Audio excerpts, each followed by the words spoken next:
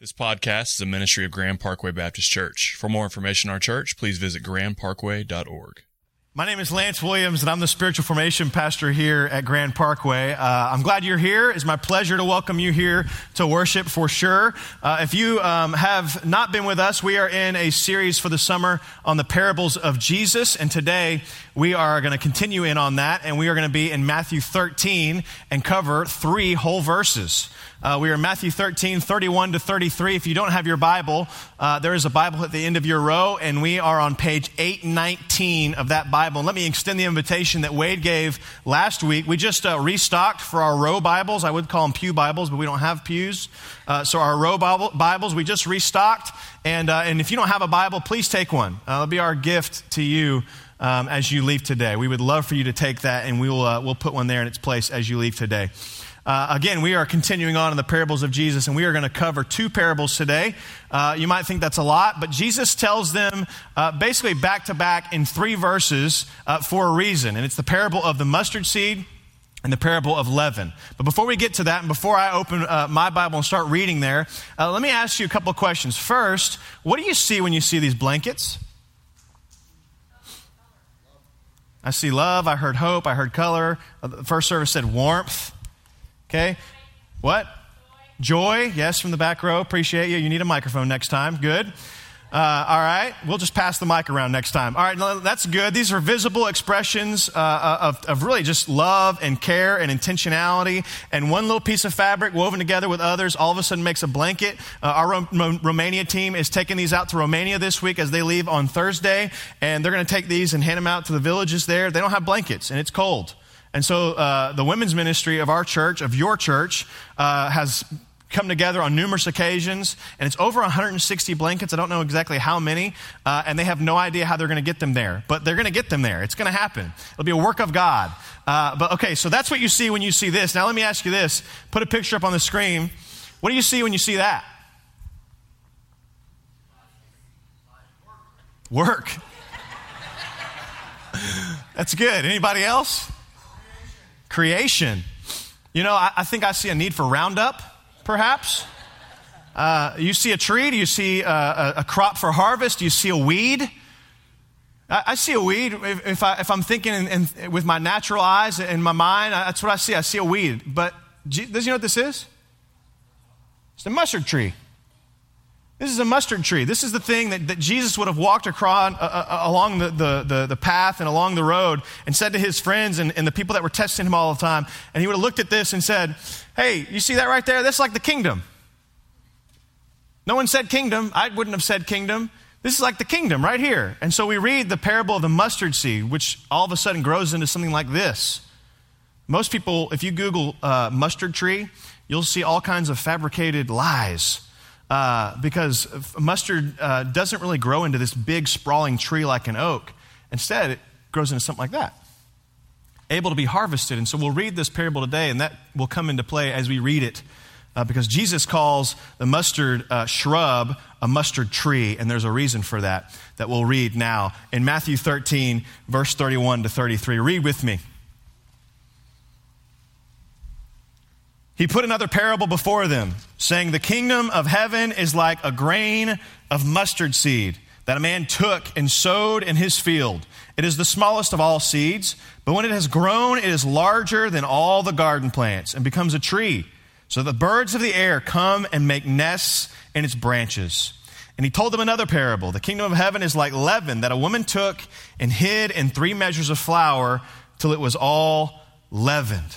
Now, the great thing about Jesus is that he is one of inclusion, not of exclusion. And so he tells you 2 parables, basically illustrating the same thing. And one was for men, and the other one was for women. And so you can get mad at that. You can get offended at that, I guess, but really there's no need. According to the roles of first century Israel, the women were cooking and the men were in the field. And that's just the way it was. Okay, now I realize that that's not always the way it is today, so don't get mad at me, okay? You want to get mad at somebody, get mad at Jesus for painting with a broad brush. But he tells these stories to include everyone, not for exclusion and not for division, but for unity and inclusion. And he says to the kingdom of heaven, it's like the parable. It's like the mustard seed. The kingdom of heaven, it's like the leaven. And so we look at this parable, these two parables told back to back in 3 verses. We can get at least 3 points. But the first one I want to make today is this, that in the kingdom, small is significant. In the kingdom, small is significant. And let me tell you what I mean by that. There's been all kinds of discussion about, is the mustard seed really the smallest seed? Because Jesus says it's the smallest of all seeds. Is this mustard tree really a tree, or is it a shrub? So let's just put to bed all these different thoughts and ideas we have. When we approach the Bible like that, what we're really saying is, Jesus, do you know creation?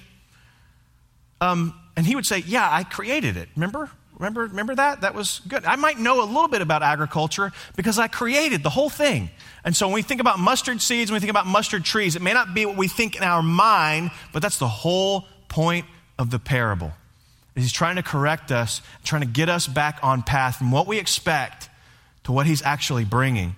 The mustard seed would look something like this. It'll come up on the screen. It's a little black mustard seed. Look how tiny that thing is. If I was to pass that off to you, we would surely lose it. It's that small. And Jesus says, and he looks around and he walks along the path and he says, the kingdom of heaven is like the little tiniest thing that you can't even see right now. Now, I don't know about you, but if I was building a kingdom or announcing a kingdom, I probably wouldn't say the kingdom of heaven is like a small mustard seed or like a little pinch of leaven that a woman would have taken from their previous batch of bread, taken it out of that batch, and then inserted it into the new batch so that the leaven would permeate the entire loaf. It's probably not the way I would start this whole instruction on parables, but I'm not Jesus, and thank God for that. Instead, I probably would have said the kingdom of heaven is like the cedar of Lebanon. That falls to the ground here as well. Cedar of Lebanon is what they built the temple out of. So that was a strong tree. Or maybe in our own contemporary culture, the kingdom of heaven is like an acorn. Someone told me at the end of the last service that the message says pine nuts, and then it turns into a big pine tree. All those things are great, but miss the point. But let me just tell you a little bit about how, and if you don't know this, we're all living in one kingdom or another. Sometimes we kind of like straddle kingdoms. And you really know this by whose kingdom you're willing to defend. Like I like to defend my own kingdom all the time. Not necessarily God's kingdom, but I'll defend my kingdom almost to the death. I've called the cops on my neighbors 2 times in like the past month because they're infringing upon my kingdom. Okay? I've sent texts to my neighbors with yappy chihuahuas before because they're infringing upon my kingdom. As a matter of fact, these little chihuahuas, I don't know who came up with that. Who came up with that word? But anyways, that's what they're called. And so they'll be in our front yard when we're in our front yard. When we're in our own driveway, they'll be in our driveway yapping at us. Chip, chip, chip, chip, chip, chip, chip, chip, chip, chip. We'll be in the backyard. The girls will be playing on the swing, doing whatever. They got their little noses underneath the fence, yapping at us. Chip, chip, chip, chip, chip, chip, chip. They drive me crazy. My kingdom is being threatened. Now, I was saying all that one day at dinner with my family, and this is probably Thanksgiving. And lo and behold, the next holiday is Christmas. And my thoughtful and wise sister decided to give me probably one of the greatest gifts I've gotten in the past year. She got me a slingshot. Yeah. And guess what the name was that came from the manufacturer on the slingshot? El Diablo. Now we're talking. Now we're going to put this baby into use. So it comes with 10 little pellets, right? Little BBs. I call it ammo or peacemakers. And so I realized quickly that I was going to run out of those pretty fast. And so I had my little helpers out in the front yard one day. Now remember, this is back in December. We've run through spring. Everything's, popping like crazy in spring. We had a long winter. What came after the long winter but a gift from heaven? Acorns everywhere. It was an endless supply of ammo. And so it was great. So I had my little helpers out in the front yard. They gathered all the acorns in the world. And I tell you all that because if I was announcing or defending a kingdom, I have learned the hard way. Seeds are a terrible way to defend a kingdom. I haven't hit those dogs yet. And I bet I've shot 100 acorns at those things. Those things, I mean, I'm not hitting them. It's never going to happen, but it's okay. So don't call PETA on me, okay? I haven't done anything to these dogs. I have fantasies about doing something to these dogs, but I won't do anything to these dogs, okay? But here's the deal. We all live and defend a kingdom. The question is, whose kingdom are you living in? Whose kingdom are you defending? Seeds are a terrible way to do it, but yet somehow Jesus says, oh, by the way, the kingdom of heaven is like this little seed. Fascinating.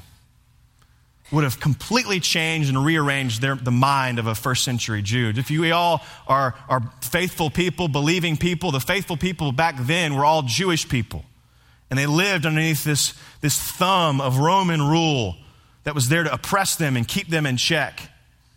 The Romans didn't like the Jews and the Jews didn't like Romans. And so they were thinking and praying and asking God that he would send his kingdom. And what kingdom were they looking for? It wasn't one that was built like a mustard seed or reminded anybody like a mustard seed or like a little pinch of leaven. They were looking for the kingdom of the Old Testament that was coming with the promised Messiah. It's written about in Daniel 7. 7:13 and 14 says this. Daniel says this about one of his dreams. He says, I saw in the night visions, and behold, with the clouds of heaven, there came one like a son of man, and he came to the Ancient of Days and was presented before him. And to him was given dominion. Think about this kingdom now. This is what they're expecting. And to him was given dominion and glory and a kingdom that all peoples, all nations and languages should serve him. His dominion is an everlasting dominion which shall not pass away. And his kingdom one that shall not be destroyed. So when they're thinking of a kingdom, they're not thinking of a king that would come and announce his kingdom with the parable of a mustard seed, the parable of leaven. And he's saying, yeah, this is like the kingdom. This is exactly like the kingdom. Something that grows up into a shrub or a weed. Yeah, that's like the kingdom. It's completely insignificant in this world. And Jesus shows up and redefines significance and says, small is significant in my kingdom. But they missed it completely. They missed because basically they were expecting something different. And just so that we don't judge them and think harshly of them, let me bring this back to where we are. And I've heard this over and over again over lunch, in class, wherever we are. We are constantly forward-thinking people, which is a great thing, but we get caught up a lot in the coming kingdom of heaven. And so we think of the kingdom of heaven not as the here and now, but as the Revelation 19, 20, 21, this kingdom where God's going to make everything great. The rider on the white horse with a sword coming out of his mouth. He's got this, this robe that's dipped in the blood of his enemies. I mean, that's Jesus, and he's coming back and he's going to make everything right. And that's true, and that's certain, and that will happen. But when we think of the kingdom, that's usually where our thoughts end. We don't think of the here and the now. What is it? And how is it that the kingdom is coming to earth now?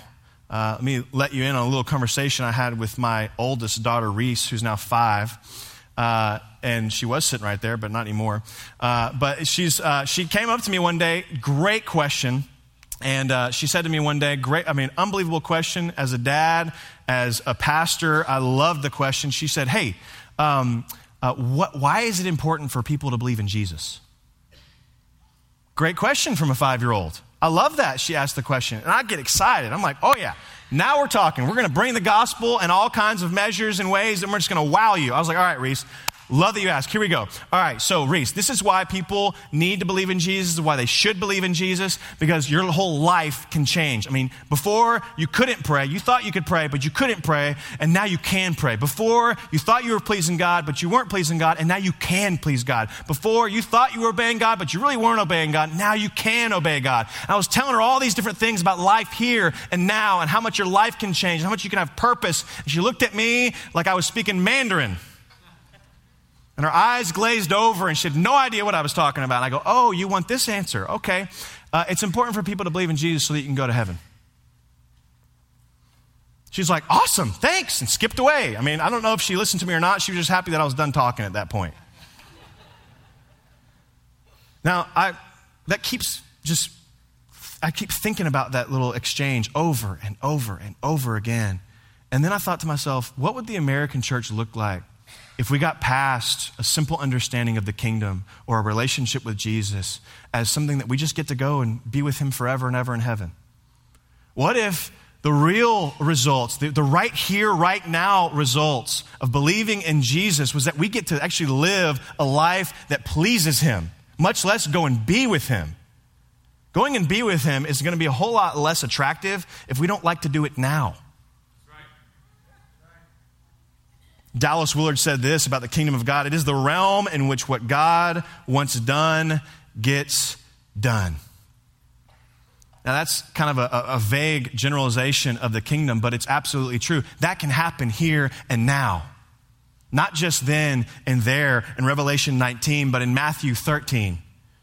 Because remember, Jesus shows up and he says, this is a great way to announce a kingdom. Not the way I would announce my kingdom, but I'm glad I'm not Jesus and he's not me. But he says, hey, guess what, guys? Repent. The kingdom of heaven is here. Now, if that doesn't just you're just not attracted to that, I don't know what's going on. But no, if I was to just tell all of you today, repent, repent, repent, you'd all walk away and go, why is the guy so angry and mean? He's just talking about how I'm in sin all the time. Jesus shows up and says, repent, for the kingdom of heaven is here. It is near. It is within your grasp. Why would he say that if he wasn't inaugurating and starting something completely new called the kingdom? We prayed at the beginning of service, your kingdom come, your will be done on earth as it is in heaven. It's the here and in the now, and in the kingdom, small is significant. We can't miss this truth because we were expecting something different. We can't miss this truth because where Jesus reigns and rules, it's the little bitty things that matter to him. The little bitty measures of faith, of repentance, of love, of good deeds, of worship. That's what means the world to Jesus. That's what should be the thing that defines who we are. And let me just say this, for all of us, for anybody that's in the room today, small is significant in the kingdom of heaven. If today you're struggling maybe an accurate picture of who you are, maybe you don't have a big enough picture of who you are, the things that we would call weeds, that we would pour Roundup on, or just go, man, that's a whole lot of work, I'm not sure I'm up for that today. Jesus never looks at you that way. He doesn't look at you and go, wow, that's a whole lot of work. Let me just sit down and take a little breather. Let me get a nice cold glass of lemonade before I work on you. He doesn't do that. He doesn't see you for how you are now. He sees you for what you will one day be. That's a beautiful picture of the kingdom of heaven, that even the seemingly insignificant things are useful here. Something that looks like weeds is useful in the kingdom. Smallness is significant in the kingdom. But not only that, things don't stay small in the kingdom. The realm in which what God wants done gets done. Second point that I think Jesus makes throughout these two parables is this. In the kingdom, growth is slow but steady. In the kingdom, growth is slow but steady. Let me just read this and tell you what I mean. Verse 32 says this: it is the smallest of all seeds, all the garden seeds. NIV says all of your seeds. But when it has grown, it is larger than all the garden plants and becomes a tree. And again in verse 33, it is like leaven that a woman took and hid in 3 measures of flour till it was all leavened. Now we looked at that plant earlier, that shrub earlier. We would hardly categorize that as a tree. But here's what Jesus is saying, is that compared to the wheat and the barley that was harvested in those days, which would have been maybe to here or here, the mustard tree can grow all the way up to 10 feet tall, 10, 12 feet tall. And so it would have been the tallest thing in the field, so that birds of the air would have gone. It's the highest up off the ground. It's the safest place for them to dwell. The kingdom is a place where growth is assumed. If you look at the language in verse 32, it says, but when it has grown. If you're in the kingdom, growth is necessary, it is assumed, it is something that is slow, but it is steady. And it is also something that is hidden. Growth in the kingdom, just like with the seed, it's hidden in the earth. Just like with the leaven, it is hidden in the 3 measures of flour. You can't see it. You can only see the results of it. And so the same thing happens for us. It happens in our heart, in our soul, in our mind, on the inside of who we are. And then it works its way outward. It changes who we are, our identity, and then it changes our behavior. It's not the other way around. It's hidden. If we were to look at the world and how it grows its kingdoms, we would likely look at skyscrapers. I mean, throughout the years, that's kind of been the mark of when a nation kind of makes its mark on the world. I mean, you look in the Middle East and they're putting skyscrapers up like crazy right now to announce to the world, our kingdom is legitimate. when Jesus says it's hidden. The kingdom of heaven is not something that you're going to be able to look at and go, oh yeah, there's the kingdom. Instead, it's one of repentance, of faith, of love, working its way into your heart through the whole measure of the heart and working its way out. It's persistent. That's the beauty of the leaven, is that just a little bit works its way through the whole lump of flour. This lady that was making bread obviously was expecting a feast, because the 3 measures of flour was about 60 pounds of flour. And I don't know how much flour you have in your house, but I would venture to say that 60 pounds is not anywhere close to the amount of flour you have. You may have a pound, which will last you probably a month, maybe even more. And this woman that Jesus is talking about has 3 measures of flour, and this little bit of leaven was going to permeate the entire 3 measures. That's the kingdom. And as I was preparing for this, I was thinking about my role here. My role here is spiritual formation pastor. And so what I do is I'm thinking, I'm praying, I'm teaching, I'm leading in all these different ways of how we can grow. How can we really assess who we are right now, and what are we kind of up to, where are we at spiritually, and all those different things, and then where do we need to be, and then what's it going to take to get from A to B. I mean, that's like my job, just kind of simplified. And so I just kind of started thinking about who we are as a people. What do I hear in conversations? What do I hear in prayer requests? What do I hear in classes? Stink on everybody else. What about me? What's in my heart? I'm a pretty good indicator of what's going on. And I really started thinking about 2 people that I think this message goes out to today. Either 2 people, or perhaps it's 2 different stages of the same person. Either way, I think it makes the same difference. The first one is this. There's 2 people when it kind of comes to growth. The first one is this. Because there's no growth, there's no effort. And there's no growth because there's no effort. And so some of us in this room need to read the Bible a little bit and go to Philippians 2, where it says to work out our salvation with fear and trembling. And then other parts of the Bible in 2 Peter 1:5, where it says make every effort to supplement your faith with virtue. You got to add on to your faith all these different things of love and gentleness and goodness and self-control, all these fruit of the Spirit that should eventually start to pour out of you as you mature in believers. Now, if I was a spiritual formation guy, I'd be all over that. And then the Lord said, hey, easy. When you look at the other side of the coin, you might want to look at really your life. And I was mowing the yard yesterday, and Need to Breathe came on my headphones. And I had to run it on repeat about 4 times. And they start one of their songs, and they say, I'm a failing engine from driving way too hard. Are you weary?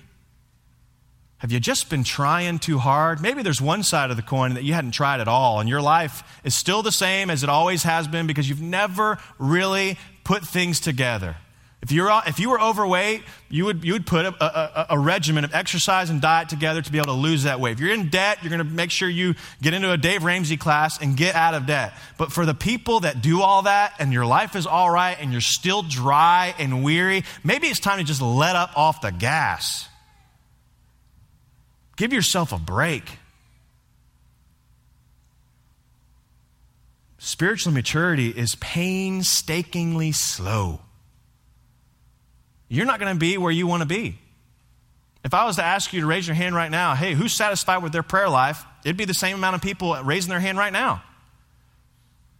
We're not satisfied. There's an unrest in us about our maturity, about where we are. Oh, I'm 34 now. I never thought I'd still be struggling with things that I'm struggling with. I'm 50 now. I never thought I'd still be struggling with this stuff. Maybe we just need to let up, count the successes for what they are. I was bowling the other night with my community group, and I started thinking about this. And there were like all the ladies that were bowling. It was great. It was fun. Everything was fine. All the guys are just hyper competitive. And apparently we take it to the bowling lanes to work it out. Ooh, that's where a man lives. And I mean, I was one of the worst. We'd throw the ball down the lane, and apparently we're exercising our manhood by how fast we can throw it down the lane. And I left a pin, I don't know how many times, 1 pin, and I got so angry. I was like, oh my gosh, just give me 1 strike. I never got the strike. Everybody else got a strike. I just thought to myself, that's who we're talking about here. It's the people that hit down 9 and leave 1. The perfectionists in the room, woohoo. lay off the gas. We need to read passages like 2 Corinthians 3:5 that says, not that we are sufficient in ourselves to claim anything as coming from us, but our sufficiency is from God. And I love the way the NIV actually says that as well. It says not that we are competent in ourselves, but that our competency comes from God. AKA, quit trying so hard. This isn't about you and your efforts and your task list. I've talked about that a couple weeks ago. Here it is again, just flowing out of me. Our competency, our sufficiency, that which says that we're all okay, our identity comes from God. Amen. And this growth is constant, it is slow, it is sometimes painful, but let me tell you something, it's worth it. It is absolutely worth it. And as I finish the second point, move on to the second, let me just say this, that growth in the kingdom of God, whatever sin you're struggling with, whatever heartbreak you've encountered recently, whatever chronic illness you're suffering from, the kingdom is persistent and pervasive in nature. You have hope because God has promised in His Word it will grow in you, just in spite of you or for you and with you. Whatever's going on, He knows. And He's not ashamed of it. He doesn't look at you and go, that's a lot of work. Let me get the sickle out today. He looks at you and goes, yeah, all right. That's why I came.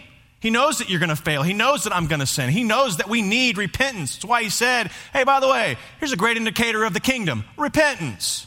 Here's a great indicator of how you live if you repent.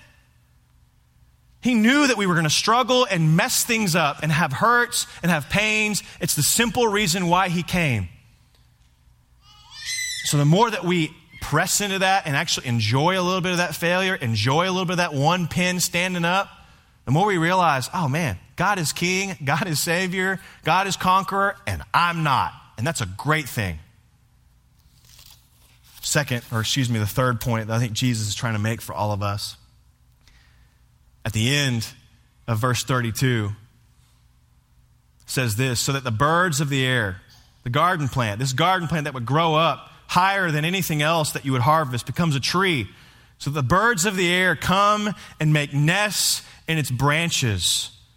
And again, we've already talked about this measure of leaven works its way through the measure of flour till it was all leaven. The final thing that I think Jesus is making for all of us is that in the kingdom, you're home. In the kingdom, you are home. There is shelter there. That's what the whole point of the branches that are sprawling out over everything else that would have been harvested. So that birds of the air, and oh, by the way, this is a symbol of the nations of the world coming into the kingdom and finding rest, finding hope, finding shelter, finding security, finding significance, finding satisfaction. It's a place to call home. What does home smell like to you? Can you sense it? One of the strongest indicator of memory is smell. What does home smell like to you? Apparently for Jesus, it was freshly baked bread. Does it smell like home to you? For me, it was clean laundry. And every time I walked through the back through my house, I don't know why, there was always laundry going or being folded or something. And so every time I walked right into the house, it was clean laundry. So I still require Melissa to have done laundry in the day. I'm glad you're laughing. Yeah, trouble's right. What does home smell like? For Jesus, apparently it was fresh baked bread, a whole lot of it, because it was 60 pounds of flour that was enough, at least enough for 150 people. This lady was going to feed a village, and the point is being made here by Jesus. There's enough nourishment for you.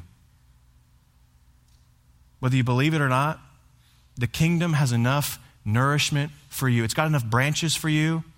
It's never going to get crowded. It's a place that you can set up shop, find your dwelling place there, find your security. That's why Jesus came to earth and said this in John 6. He says, I am the bread of life. Whoever comes to me shall never hunger, and whoever believes in me shall never thirst. Now, you believe that? You believe that today, that when he said that you'll never hunger again, that you'll never thirst again, or at least the capability is there? We are a people who want to be satisfied. We are a people who want to find rest, who want to find security, to find significance. And when we look at Jesus, although he is the only one that can satisfy us and tell us, hey, if you want to find rest, you got to come to me. If you want to find significance and safety and sustenance and a full belly in the soul, you got to come to me. And we hear that and we go, sounds good. No idea how to do that. I'm going to go ahead and go to Facebook and Twitter and whatever else satisfies us, which really means let's just turn our brain off. Hello? I told you John was here. Let me just say this. The world is not designed. Jesus didn't create the world to satisfy you. He didn't create the world to satisfy me. No amount of Facebook or Twitter, or I'll just speak into my own life, ESPN. That's why I cut cable out. No amounts of ESPN or cable or whatever else. We just kind of turn our brain off, or whatever hobby you love. And this is the part where I'm going to hide behind the blankets because I'm going to offend you. There's no amount of Glenn Beck. There's no amount of Michael Berry. No amount of Sean Hannity or O'Reilly is going to satisfy you. It's not going to do it. There's no amount of politics. There's no amount of conspiracy theory websites that are out there. Not going to do it. You're not going to find rest for your soul in any of that.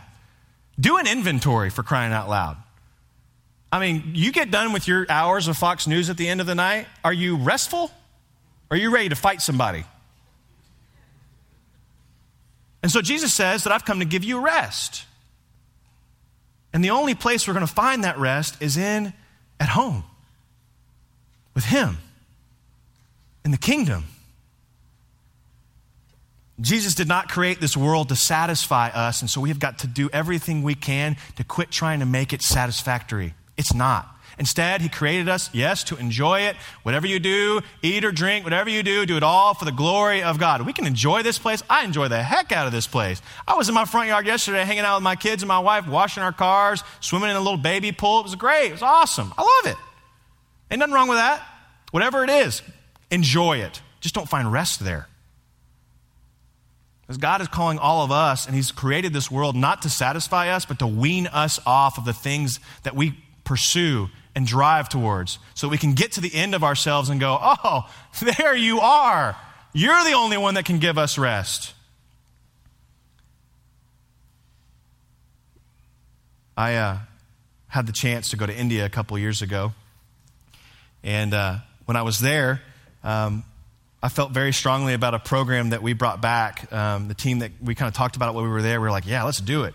So we came back and we started these adoption programs for these kids, the House of Love adoption program. And many of us have adopted these kids, and we provide their basic needs through a minimal gift every month. And so there's, I think, 40 orphans that were there that were covered within, I think, a matter of minutes here at this church. And part of that program is that we got these refrigerator magnets. And these refrigerator magnets were their little picture of whoever you adopted, and you had their story, terrible, terrible story of their parents being killed in a terrible persecution in that region of India. And so all these kids had a great home, had a great life, had a great family. They were growing, everything was great. And then radical Hindus came through the region and killed their parents and tried to kill them. And some of them escaped. And Beat came in and rescued some of them, the pastor we work with. And unbelievably hard stories to think about, to be reminded of, but we put refrigerator magnets to remind ourselves we need to pray for them. And so there's a story, and there's a little, what's your favorite subject in school? And I think ours is English, the girl that we adopted. And then what's your favorite verse? Now, I don't know about you, maybe I'm cynical, but I'm thinking, all right, they're kind of getting their sea legs in the faith. I'm expecting John 3:16, John 15, Psalm 23. I mean, these are the things that I'm expecting. And the girl that we adopted, and some of you, that may be the verse that's on your card. That's great. The girl that we adopted was Exodus 33:14. Okay, that was on my memory card. Yeah, we got that. We've memorized that verse. Well, I didn't. I have no idea what that meant. So I went and looked it up. And as soon as I read it, I thought, oh man, this girl is perfect for us. What a beautiful verse. She understood that the kingdom of God is the only place we're going to find rest. The kingdom of God, the place where what God wants done gets done. The kingdom of God where God reigns and rules. And his presence is made known She knew it. Exodus 33:14, it picks up right in the middle of a conversation between God and Moses saying, hey, how are we going to know that you're blessing us here? How are we going to know that your favor is upon us? And God says back to Moses, my presence will go with you, and I will give you rest. What are you looking to Jesus for? Are you looking for rescue? Moses was looking for rescue, and the answer he got was his presence. We were talking on Friday morning with a group of men, and we were talking about how Superman came out recently. And one of the guys said, man, I just wish we looked at Superman we looked at Jesus like we look at Superman. And I was like, hey, that sounds good on the surface, that we want to look to him as like our Savior and our rescuer, but that's not the God of the Bible. He doesn't see you in your circumstances and come and fly down with laser beam eyes and get you out of whatever circumstances you're in. That's not how he does things. Instead, the God of the Bible says, I'll be with you. I will walk with you through the valley of the shadow of death. Whatever circumstance you find yourself in, I'm here. And oh, by the way, with my presence comes power and authority. Awesome things. But we would rather be rescued. Same thing for Moses. And so for the kingdom to be home, we've got to find ourselves basking in the presence of God. Just his presence, not his blessings, not the things that he can do for you or for me, just his presence, that he's here, that he's with us. Is that enough for you today? Is his presence enough for you today? For the young lady that we adopted in India, it's enough for her. Unbelievably hard circumstances. All she cares about is God's presence. Not her blessings, not an education, not anything else, just that God would be who he says he is. Emmanuel, God with us. So the question today really is the same one that Clyde started us off with, and we'll end with it. It's basically this. Which kingdom are you building? Which kingdom are you defending? Is it the kingdom of a mustard seed and leaven? Is it the kingdom of a slingshot and an acorn? That's the kingdom I'll defend. Is it the kingdom of whatever else story that you could put out there for your own life? Which kingdom are you living in? Which kingdom are you building? And is it yours or is it Christ's? The only kingdom that is promised you rest. The only kingdom that is promised to cause you to grow. The only kingdom that is promised to see you as you are and love you as you one day will be. Hold your hands out like this if you could. Speak a word of blessing over you. The kingdom of God isn't just a future reign and realm. It is here, it is now. Jesus taught his disciples and taught us to pray for it to come to heaven, seed by seed, measure by measure, little by little. Go now and be people of the kingdom, the place where what God wants done gets done. In the name of the Father, and of the Son, and of the Holy Spirit. Amen.